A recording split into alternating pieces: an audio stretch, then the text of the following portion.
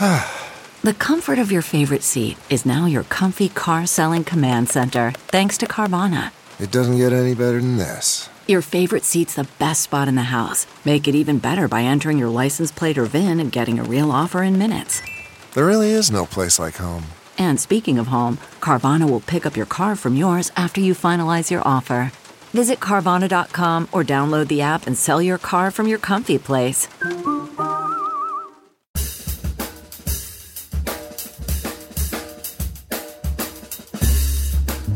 I mean, no one plans to get sick, and yet, here we are. My name is Matthew Zachary. A quarter century ago, I was given 6 months to live with a diagnosis of terminal brain cancer. For more than 15 years, I've been ranting and raving on the air about stupid cancer and now stupid healthcare, and I'm just getting warmed up. So let's all go make healthcare suck less together, because you know what? We're all out of patience. Hey, that's the name of the show. Hello, folks. Welcome back to Out of Patience. This is Matt. I got a good show for you today. My old friend, I don't mean old, like just like we've known each other a while, and she's super epic.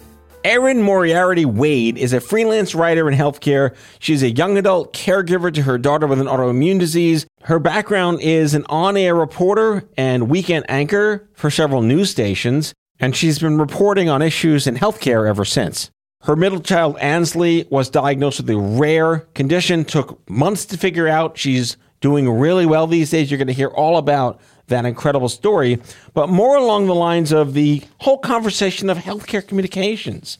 Does it work? How does it work? What does it mean? Can healthcare speak person? A common theme on Out of Patience. And life hacks for moms and dads when you go beast mode just to help ensure the welfare of your sick child. It's a really authentic conversation today, folks. Enjoy. Erin, welcome to Out of Patience. Hi, thank you so much for having me. It's great to be here. I've been looking forward to having you on the show for a long time. You and I go back a while, don't we? Yeah, I think we're good Twitter buddies. Yeah. I mean, I joined Twitter in like 2008. I might have been like, I don't know, the earliest adopter I knew in healthcare, because I was running Stupid Cancer, like, oh, what's this Twitter thing? Let's figure this out. And who knew? That is early, yeah. I'm not sure actually what year I got on there, but I didn't love it at first. And then I started really getting into it when I sort of found the healthcare community. And all of a sudden it like hit me that this was an amazing place to be. Well, I want to start there. I don't get to talk to a lot of, weekend anchor, on-air reporter, journalist people on this show, whether it's former or current. So you have another lifetime ago. Yeah, but you have this incredible backstory perspective on communications, which, by the way, is what you studied. So you're one of those rare people that did what you went to college for. Yeah, I guess so. So I want to learn more about what it was like to get into journalism. And I mean, I've done live TV. I can't stand it, but to be an anchor, that's a lot of work, right? Yeah, it was. That was a tough gig. And the interesting part about that was it was a very small market. So we did everything. We carried our own cameras. We shot our own stories. We edited our own video. It's called One Man Band. And it was a pretty intense experience, but it was a lot of fun and learned a lot. And then went back to being a newspaper reporter after a few years. So we're talking today on the show, and you're used to interviewing people like me, not being interviewed by people like me. Channeling that inner sort of weekend anchor, there's an incredible TikTok channel of an anchor, a woman who holds like this fake microphone outside her kid's bedroom when he's crying and screaming. And she's like, reporting live right now. Tyler seems to be having a shit fit. Back to you in the studio. Oh my God, that's so funny. Does that happen? You just feel like you want to like look into a camera that doesn't exist and ask the world to help you? Probably many times. I think all parents need to like call in for reinforcement sometimes. So what were some of the things that you reported on back then? Pretty much anything that happened anywhere at any time. It could be, a lot of crime and grime, also some plane crashes, school board meetings, taxes, elections, politics, Really everything. Like with the markets I worked in television, we didn't have a beat or like a, assigned topic to cover. We were just sort of all over the place. Like you never know what could happen. But when I was a newspaper reporter, I covered healthcare. So I was focused on covering hospitals, physicians, pretty much anything that was happening kind of in that space in the city of Atlanta. So we talk about how no one really cares about the sky falling on them until it does. And yet you were kind of working in the healthcare mediaverse, and then healthcare kind of landed on you. Yeah, that's true. It was really weird. I mean, I spent probably the first decade writing about healthcare, first as a reporter in Atlanta, and then later working for hospitals, pharma, healthcare organizations as a content writer, just as a very healthy person who went to the doctor once a year for a checkup and really had no idea what it was like to face a serious illness personally. Then I sort of got a crash course when our daughter got sick in kindergarten, and I realized writing about something is very different. Interviewing people and writing about something is very different than experiencing it yourself. So I went from, maybe seeing a doctor once a year to being 4 to 5 times a week in the children's hospital and all of her different appointments, and really getting a really different perspective. Did having that like investigatory DNA inside you come in handy? It probably hurt me a little bit in the beginning because I have that personality, like I keep digging and digging. And when we were on that typical diagnostic odyssey that you hear about with rare diseases, where you go from doctor to doctor month after month and nobody knows what the heck is wrong, during that time I would spend hours and hours searching, learning, researching. And that probably wasn't the healthiest thing for me. But I will say it did come in handy once when we had a pretty big snafu where we couldn't get some medical records from a hospital. And I really needed them because we had moved to New Jersey, and I needed these records for our first appointment with a specialist there. And it was, months had gone by. And I was being nice and doing everything correctly. And then finally I just snapped and went into reporter mode, made the phone calls to the executive offices and said, I need this tomorrow. And that was kind of the only time that really came in handy, I guess. Well, we're going to get to it later in the show about when beast mode mom channels her inner career talents to get shit done. One of my dear friends. I feel like you really know me. Yeah, no, honestly, I do. And one of my dear friends who hosts a show on the Off-Script Health Network, Elora Nanos, has been raising a son with narcolepsy for 18 years. Wow. But she's an attorney, like a go fuck yourself attorney. And she'll turn on the attorney genes whenever she needs to actually just get things done. She goes full attorney beast mode whenever. That's good. And it comes in really handy to have the skills. Yeah, good for her. So is it true that if you're Dr. Googling with a background in journalism, you can kind of filter out some of the crap? I think one thing that helped me was our pediatrician at the time, who's a really very kind and super intelligent, experienced pediatrician. He told me, don't just be searching on Google.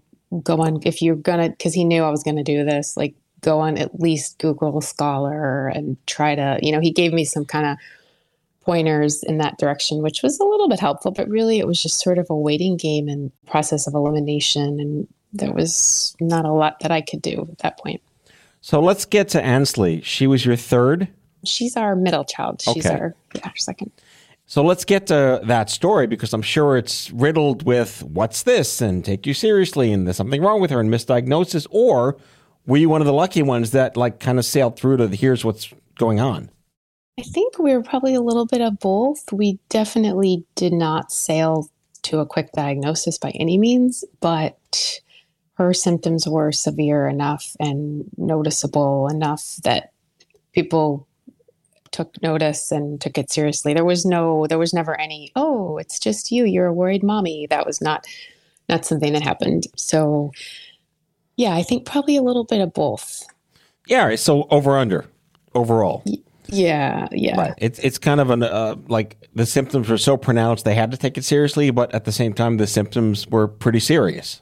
Yeah, and also just very baffling and didn't make sense. And her autoimmune disease started with extreme swelling in her legs and her ankles, and it was very strange, obviously. But we went first to the pediatrician. There was nothing else wrong with her. She was a totally healthy kid, so we kind of wait and see kind of a thing, came back, got worse. Then it started in her hands as well. And then somewhere along the lines, months kind of went by. We had ultrasound, we had blood work. We had a lot of basic things done. And then we were taking the kids to Disney for Thanksgiving. And I remember my husband went to give her a high five and she couldn't open her hand. And her hand was like kind of like frozen, almost like in like a claw position. So we, of course, both, quietly flipped out in our heads, tried not to overreact. But of course, immediately got back on the phone to the pediatrician in a panic and, more tests, waiting, more doctors. And then the final thing that kind of put everybody into a frenzy was she was taking a bath with her little brother and they loved to like play in the tub and horse around and make a huge mess. And she like stood up and I noticed she had her lymph nodes, or her inguinal lymph nodes, like by her kind of the line of her underwear had become enormous, like just overnight. She had like the size of like tangerines. So I then, of course, panicked even more. And then we got sent through another round of like infectious disease. And then we were sent for a lymph node biopsy because then, of course, the next fear was like maybe she has lymphoma. And so, yeah, it was a long process. But I think that's one thing I always remember is it gives me a perspective, a good perspective, I think, is that I so vividly remember my husband and I waiting in the hospital room when she was sent off for the lymph node biopsy surgery. And they were going to tell us that day and they were going to, call to the room and say either it's cancer or it's not cancer.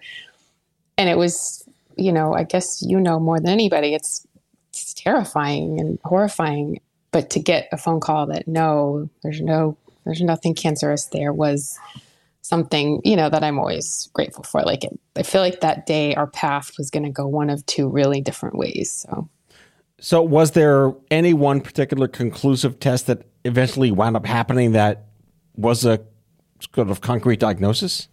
Well, it's a clinical diagnosis and there's not like a genetic marker or anything specific that they can say you have this. It's more of a physician looking at like all of your symptoms, your blood work, your an overall picture of what's going on with you. So that was what we eventually got. But what was interesting, and, I felt very lucky because I had the healthcare background. We had excellent insurance. My husband works not in healthcare, but he works for a pharmaceutical company and kind of business innovation. So we had really the very good circumstances, but we still faced these crazy barriers. And I think how other families facing these barriers with more challenging circumstances must have been, incredibly overwhelmed and lost. And the example that comes to mind is we were told that, so if it wasn't lymphoma, thank God, then we needed to see a rheumatologist. And to get into a pediatric rheumatologist was going to be several months. And so the best way to do that, they said, was to catch one while we were in the hospital for the lymph node biopsy surgery. So like with a butterfly net? Exactly. That was the term, catch one. And I'm like thinking, God, we live in the 9th largest city in the US. We lived in Atlanta. We have a ton of hospitals, a handful of academic medical centers, and we have to try to catch a rheumatologist. Like, this is strange. So yeah. And that's something that I'm grateful that we had good circumstances, but I'm super aware that even with good circumstances, that time of diagnosis and getting access to treatment is full of all different kinds of obstacles. I would have contracted Wile E. Coyote. If, Acme makes a lot of great products these days to capture people, I hear. Well, so the cool thing is this was, 5-6 years ago now, but this past year I got to work on a really great project with CARA. It's the Childhood Arthritis and Rheumatology Research Alliance. And I've been working on this physician parent work group. And it's, kind of an advocacy project that brings together physicians and families and tries to really bring the patient and family voice into research. And it's been amazing. But one of the really cool things we did was a barriers to care survey. So we actually created a survey to try to learn what families face, when they're trying to get access to care. for this certain autoimmune disease, what do they face and how can we make it better? And so it was kind of full circle, I think, for me in that way. Who knew that actually having parents talk to the doctors would help the situation? Exactly. It's so bizarre because I talk about it this way, and you're going to nod your head on the radio here, but healthcare is kind of a supply-only economy. We don't kind of pre-research getting in there for all the wrong reasons, and you're at the mercy of a system. But like at the end of the day, you're not even the end user. Your daughter's not the end user. The doctor's the end user. So how do you make autonomous decisions when you're not even able to talk to the other end user, which is the doctor, right? Yeah, it's definitely very convoluted, and you feel sometimes very trapped. Yeah. A toast to healthcare communications. Yes, cheers. Yeah, I'm really excited that you had the opportunity to help be a part of this work group. It sounds obviously very necessary. Were there any immediate aha moments? Like, how did we not do this before? Or was this currently already fermenting in some way? So the absolutely wonderful pediatric rheumatologist at Hackensack University, Dr. Suzanne Lee, who is really the one that saved Ainsley's childhood, she was on it and she asked if I would like to be a part of it. And of course I was thrilled and said yes. So that was kind of how that happened. But I think they've been doing this for years. They're very extremely progressive about doing that kind of work with families and physicians together. We'll be right back after the break.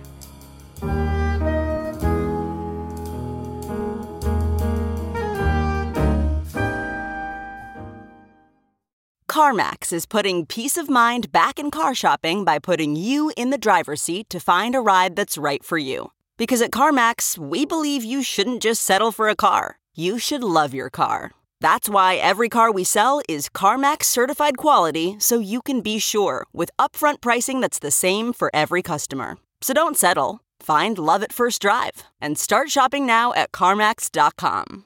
CarMax, the way car buying should be. Okay, picture this. It's Friday afternoon when a thought hits you. I can spend another weekend doing the same old whatever, or I can hop into my all-new Hyundai Santa Fe and hit the road. With available H-Track all-wheel drive and 3-row seating, my whole family can head deep into the wild. Conquer the weekend in the all-new Hyundai Santa Fe. Visit HyundaiUSA.com or call 562-314-4603 for more details.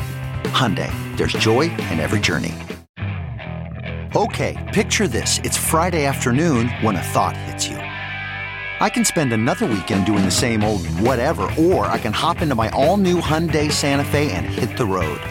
With available H-Track all-wheel drive and 3-row seating, my whole family can head deep into the wild. Conquer the weekend in the all-new Hyundai Santa Fe. Visit HyundaiUSA.com or call 562-314-4603 for more details. Hyundai, there's joy in every journey.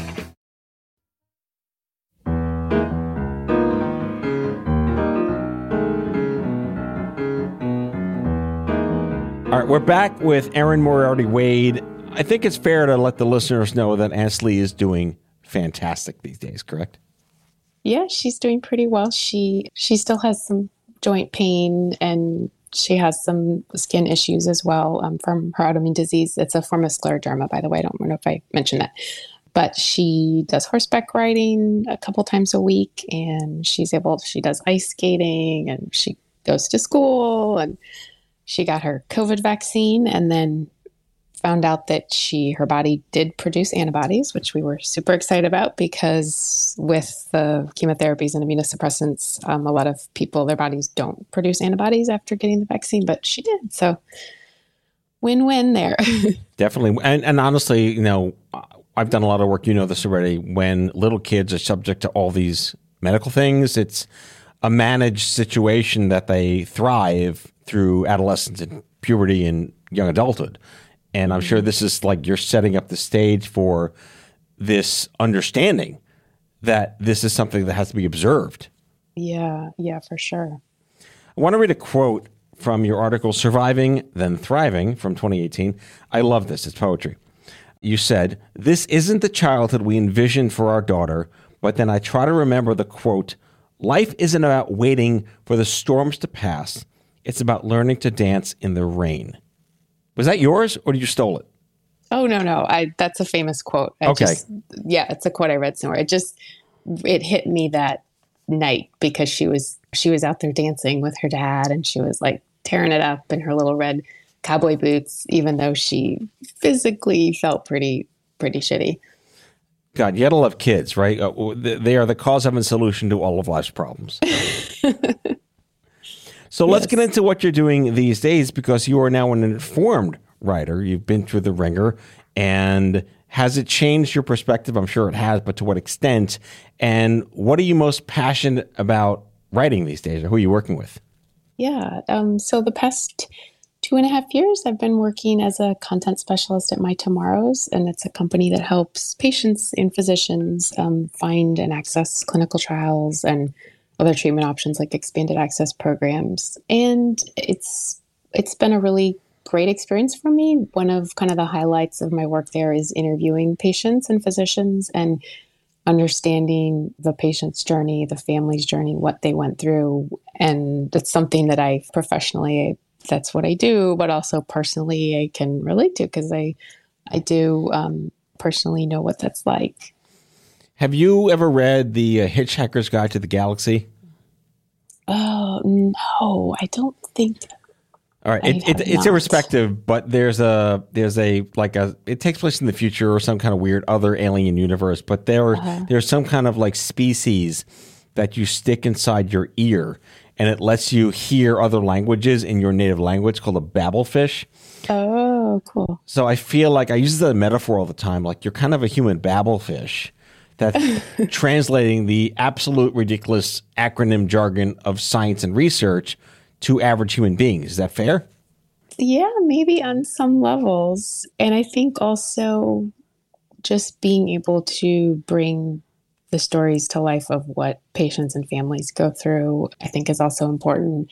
And I think one of the things I've learned that's been really interesting is how, a lot of times people don't know that there are other options that they can look for. And just, there's been quite a few patients that I've interviewed that have said this, but the one that comes to mind most recently, a family that I interviewed this fall, and the mother had been diagnosed with metastatic pancreatic cancer and just told, sorry, we can't really do much, but here's a referral for palliative care and we'll maybe try chemo, but, nothing we can do. But the interesting part is her husband is a physician, her daughter is a physician, her son is also a physician. And they all said, wait a minute, let's go look for clinical trials. Let's go see what is happening in research, what else is out there.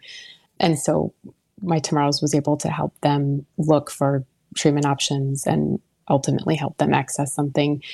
And 2 years later, their mom is feeling really good. She's doing yoga. It's not what you would have expected.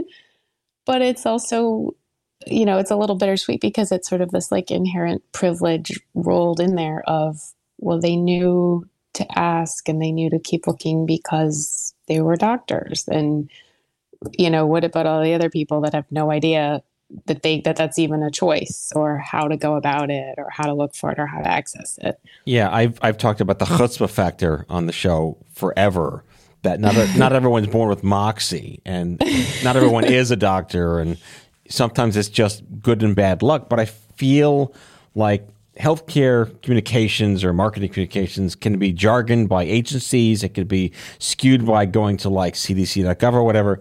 But what you're doing is a service. It's an intervention. It's a navigational way to humanize the fact that no one wants to be there, but give them confidence, hope, maybe some moxie, maybe some chutzpah, because you're able to talk to them like people, right? Yeah. Yeah. And the cool thing about our model is that we use patient navigators. So we have people who have a medical background, our chief medical patient navigator was a former physician. And, they all have training and they speak 8 different languages and they know how to help people walk through this process and explain things in a way that is patient friendly and easy to understand. And so that's a really important part of it too. So let's go into the mom and dad beast mode life hacks, right? I'm Gen X. I think you're in the same census checkbox as me, more or less. And a lot of the listeners are of our age, and we're dealing with our parents and our kids. And if we get sick or our kids, it's like with the sandwiched universe out there. Yeah. You know, raising kids is hard enough when they're not going through all sorts of crap.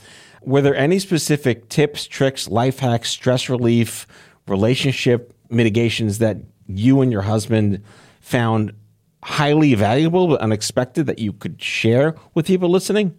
Oh, gosh. I think one of the things for us that was helpful was that our younger son was too little to really know what was going on, but our older son was just an absolute trooper. And he would, you know, we had to do like once a week, I had to give Ansley a shot of methotrexate that wasn't fun, obviously, but that would also make her really sick. And so he would come and sit with her, and he would find something funny on YouTube, and he would bring her candy. And I think having that like sort of family support when someone's sick is really important. Like, even if, you know, a kid's technically too young to really be carrying that responsibility, if they can, I think it's really helpful.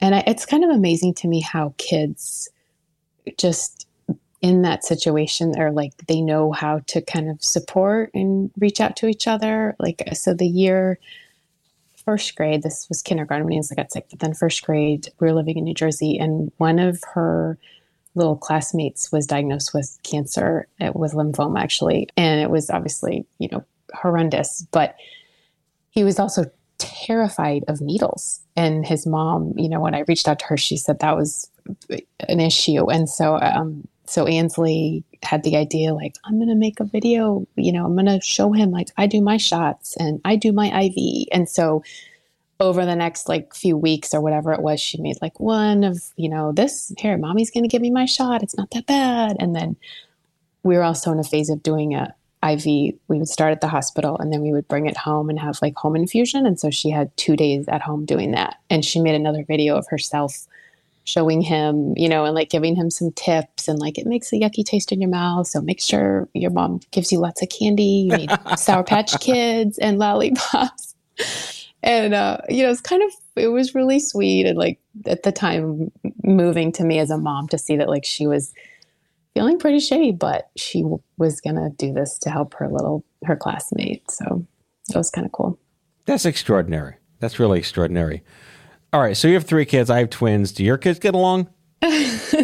Sometimes. We have a boy, girl, boy. So it's kind of a funny dynamic. But yeah, our older 2 are really close. Our son and Ainsley, they're only 3 years apart, and they're pretty close. So we're grateful for that. Yeah, my twins are cresting toward 12, which we know that's kind of the weird stuff is beginning to start. And I love just comparing notes with other parents whose kids are either on the way. Is that 5th grade for them, or are they 6th grade? They're in 6th. They're finishing up 6th. Okay, same as Ainsley. Yeah, that's a tough year. You go from being like little kid romper room in elementary school to all of a sudden the teen stage. Yeah, and honestly, this is a time. This show will air in a couple of weeks from taping, which is, what are we, early March now? But the relevancy is that, you know, COVID impacted so many kids behaviorally because they kind of skipped a year and a half of school. But my kids were twins, and they kind of like weren't as impacted by that developmental challenge because they were together.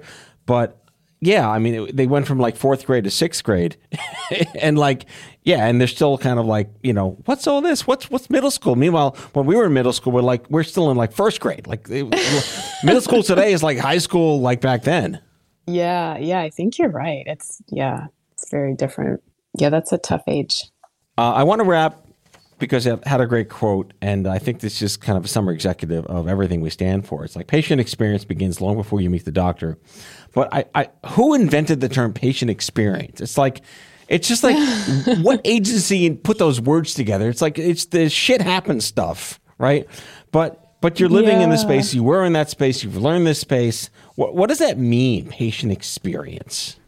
Well, I think it's about everything that patient goes through. Like, it's not just like the hour that they're in the doctor's office or the day that they're in the hospital infusion center. It's like everything that leads up to it. It's the appointment. It's like, do you know how much things are going to cost when you get there? Do you have the money to pay for it? Do you have a way to get there? Do you have childcare for the hours and hours that you're going to be gone. It's like that whole overall like picture of what a person goes through. Yeah, and then the whole it ain't over when it's over. Yeah, no, because then the next day, I mean, when Ansley does her IV, the next day she's homesick. You know, it's like one day is we pull her out of school early, we go to the children's hospital, I set up shop, work in the infusion center, and then the next day she's doesn't feel well and she stays home. Is this just ongoing, or is there a bit of an end game for Ansley? They'd hoped that she would be in remission by now, actually, but she's not. But she's, you know, it's managed, and she's, you know, she's very, for the most part, able to do what she wants and needs to do. So, well, she's got a baller mom and a baller dad.